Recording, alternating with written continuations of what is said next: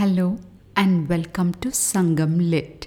This is Nandini Karki, and in this episode we perceive a picturesque scene from the life of a seaside hamlet as depicted in Sangam Literary work Natrinai 191 penned by Ulochanaar.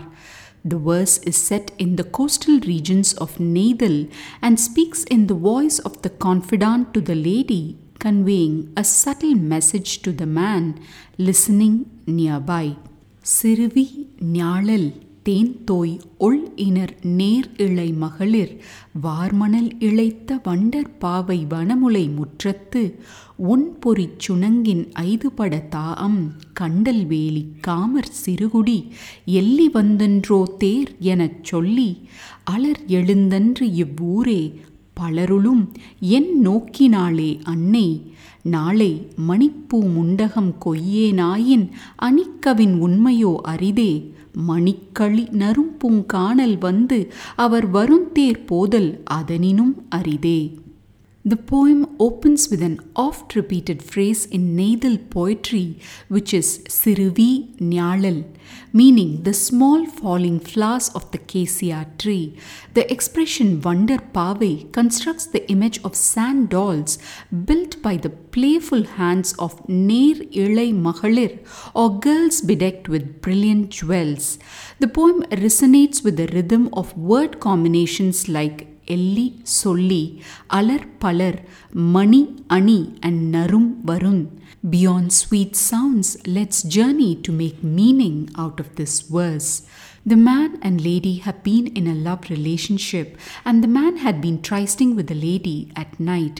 The confidant decides it's time to urge the man into seeking the lady's hand in marriage. One night, when the man arrives for his tryst, the confidant, pretending not to notice him, but keeping him in earshot, says to the lady, "From the honey-soaked radiant flower clusters of the cassia tree, little flowers drop down on the sand dolls, carved on extending sands by well-adorned maiden. The shining gold dust of the falling flowers spread on the beautiful bosoms of the dolls, akin to palace pots. Such scenes are to be found in this desirable little hamlet fenced by mangroves." Asking around, "Didn't a chariot come by last night?" the townspeople spread rumors. "Even though there are many young women here, mother looks pointedly at me. If I do not leave to gather the sapphire-hued neer-mulli flowers, the true state of my beauty will be difficult to retain.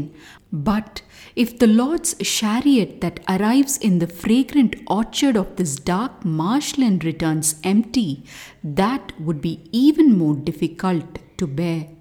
A word of warning to tell you that the confidant assumes the lady's voice to convey a significant message to the man.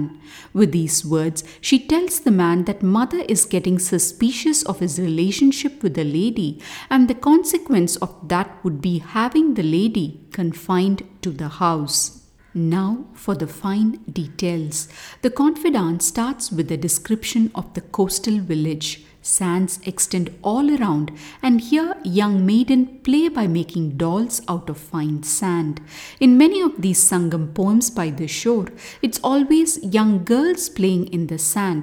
I wonder what the young boys might be doing. Returning to the verse, near the playing maiden stands a ஞாழல் tree, and its tiny yellow flowers drop down on the bosom of a sand doll below, decorating it with gold dust, making it shine with the beauty of palace pots. The confidant is sure to have hidden a metaphor within this beautiful scene, which we will unravel in a while. Then she talks about how rumors are spreading all around town, with people gossiping about chariots that arrive at night. The confidant reveals the real trouble by saying, though there are many young women in the hamlet, mother seems to look pointedly at the lady as if she knew what was up. If mother acts on her suspicions, the inevitable end would be the lady being confined within the house.